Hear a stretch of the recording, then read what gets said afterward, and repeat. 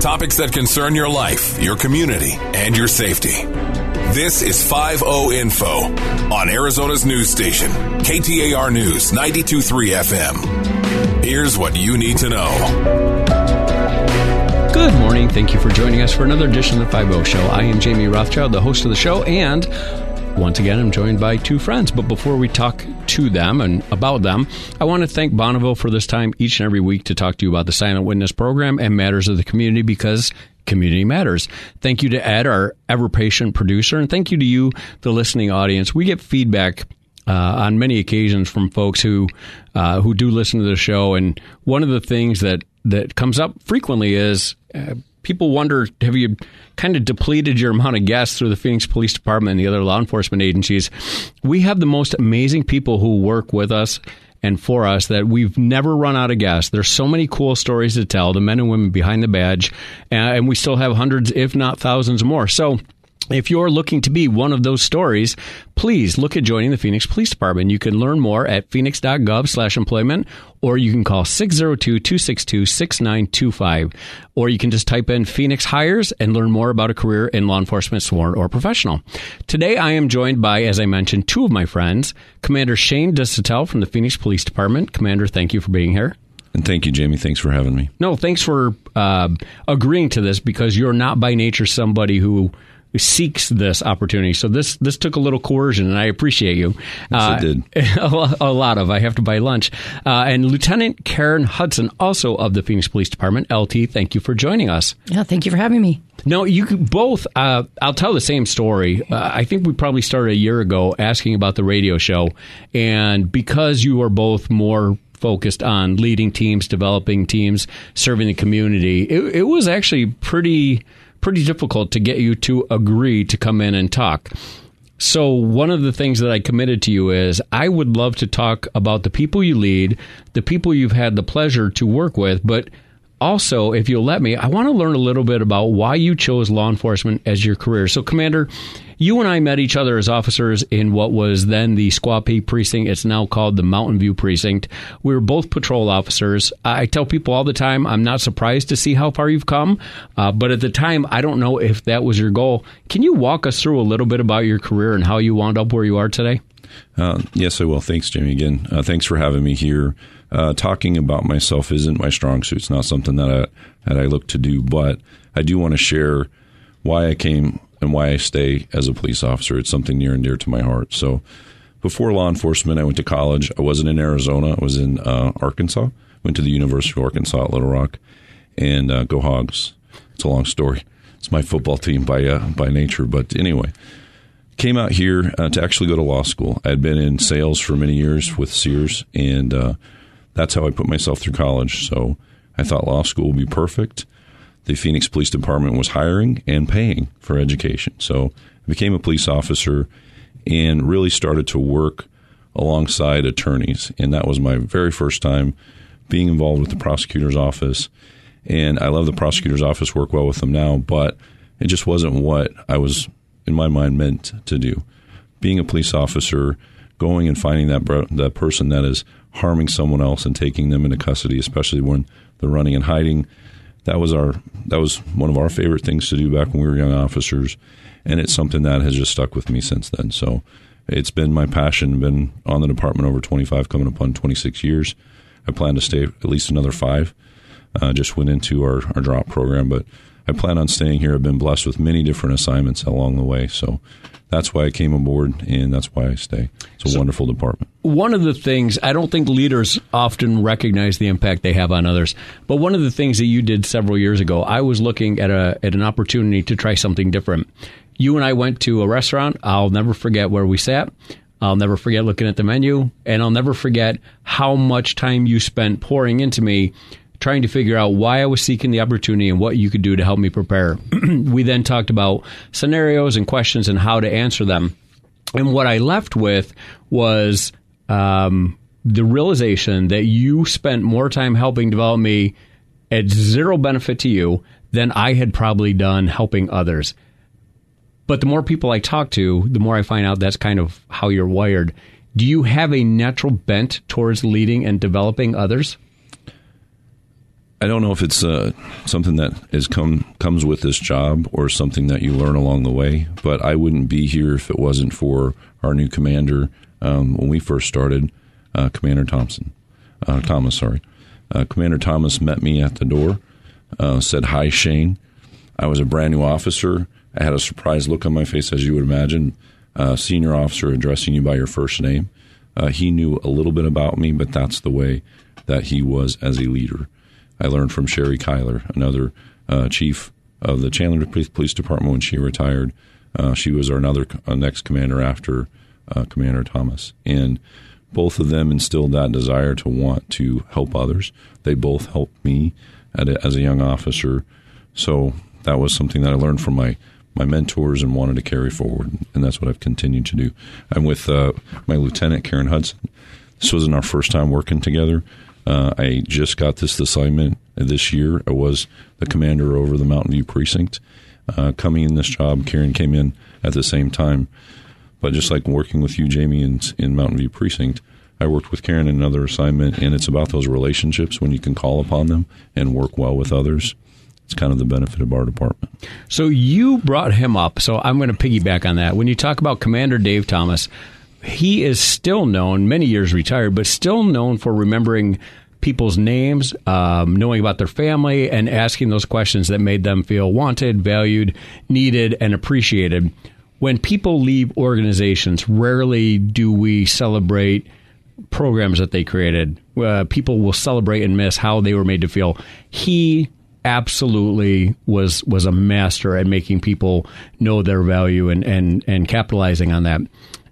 Lieutenant Hudson, you also have a reputation of taking those that work with you, for you, and around you, and making sure they and their families feel valued. How easy is that balance as a leader to find making them know that they matter and still knowing that we still have a job to do? Sometimes it's hard, Jamie. You do have to find that balance. You have to actually treat them as a person and give them the respect, and also let them know that they're appreciated on a daily basis, and always be human with them. That's how I feel. Public safety, it's kind of a hard role to be a supervisor, in that we have to maintain 24/7 coverage, 365 days a year. There's no question. And every business that values its employees says you're not a number. Yet when you enter the world of public safety, you literally are assigned a serial number by which we're known. Right. So it's hard to say to them, look, you're not a number, but here's your number. But we want to value you as a person, especially when we can't necessarily give them the time off they need for family events and other things that are important to them. But yet, as you've gone through both sergeant and lieutenant, you have a reputation of being very fair and accommodating, which normally as a leader means you're taking on additional work yourself. Is that something that you intentionally focus on, or is it something that you feel like is just kind of the lane that you've always operated in? Because it's not easy. For me, it's just the way I am. It's the way I want to treat people. It's the way I want to be treated. So I appreciate the supervisors that always show me compassion when I have family issues or when I have something else outside of my job going on. So I try to do the same thing. Give them that space, give them their family time, and appreciate them outside of the workplace as well as in. Your family is unbelievably important to you.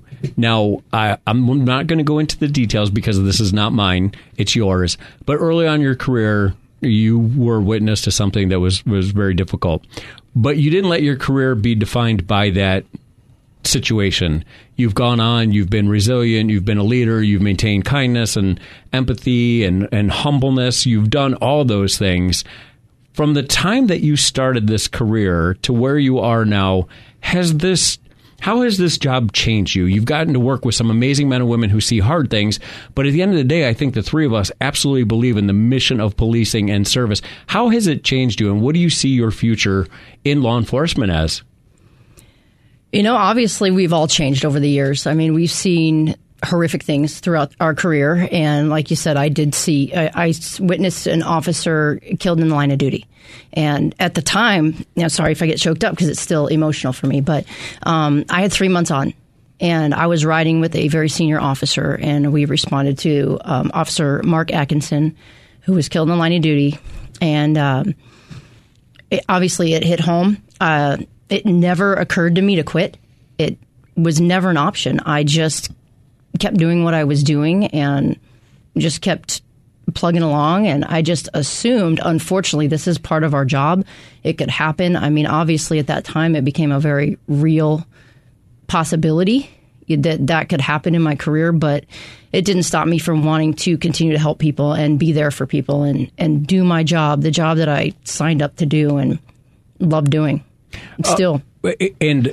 And I don't know if anyone's ever thanked you for what you did out on that scene, but one of the things that has stuck with me since is the outpouring of support from the Maryvale community when that happened.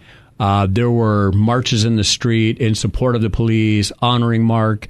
There was a lot of things that happened after. When you look back at that time, which probably seems like a blur, what's one of the things that stands out most to you? One of the things that stands out most to me when I see you is resilience. You did not let that change who you are. And as you mentioned, you were young enough in this career where you easily could have raised your hand and said, this isn't for me. You absolutely did not do that. In fact, you went on and kept leading and providing for others. What do you remember most about that time in your career? You know, I was pretty young when that happened, but I do remember very specifically when we went to Mark's funeral. And I remember seeing the support from the community, and I was in awe of, wow, how many people supported what we do. And to see that many people out there and to see the flashing red and blue lights as we drove to the ceremony or to the where we were burying him, it was amazing. And it just made me feel very honored to do what I do and appreciated. And, you know, obviously there are people that support us and we appreciate that. So that keeps us going. I think that's what keeps us going in our career. You know, people need us. And thank you for saying that, because a lot of times families will say, hey, we didn't want to interrupt you when you're eating, or we want our kids to say thank you. You're never, ever interrupting us. Please, if you have the opportunity to thank a public safety person, a police officer, a firefighter, EMT, please do so, because there is no shortage of how much that means to us. Commander Disotell, when you leave law enforcement, what do you want your legacy to be? What do you want to be best known as? When I think about that, and that obviously comes to an end for all of us, it's the people that you touch that you leave behind. I wouldn't be here if it wasn't for the mentors that I talked about. Hopefully I've imparted upon those that come behind me the will to continue on, to serve others, to be honest and have integrity, to make the hard choices when they have to be made, and do the right thing. That's what Phoenix Police Department stands for. It's what we've always stood for, and we will continue to. So I want to take I know we're getting close on time, right, but I also want to thank this station, KTAR, for having us, the Silent Witness program, all the years that you've been here, all the cases that you've helped my teams help with. You know them more than I do, probably. But you have been here and you've helped us all. So I do want to thank you for that. No, thank you for saying that. The Silent Witness program has gone on to bigger and better things. They have better leadership than when I was there, so I'm very happy for them. But thank you for saying that. Lieutenant Hudson, when you leave police work, I know your family is absolutely critical to you as well. But what do you want to be best remembered for as a leader in this organization or in this career? You know, I just want people to remember me for giving them the compassion and being a human rather than just doing the job. And you always have been. And I thank you both, not just for your friendship, although I am appreciative of that, but for the level of service and taking care of people. I tell people all the time, when people leave a career, they're not leaving because of equipment. They're leaving because of how they're made to feel. So thank you that you value our employees and really take great care of them and their families. Want to thank Bonneville for this time each and every week, to Ed, our very patient producer. Most importantly, want to thank you, the listening audience, for joining us each week. If you want to learn more about Silent Witness, please check out silentwitness.org. You've been listening to 5-0 Info on Arizona's news station, KTAR News 92.3 FM. For more about Silent Witness, go to silentwitness.org. That's silentwitness.org. Or call 480-WITNESS. That's 480-948-6377.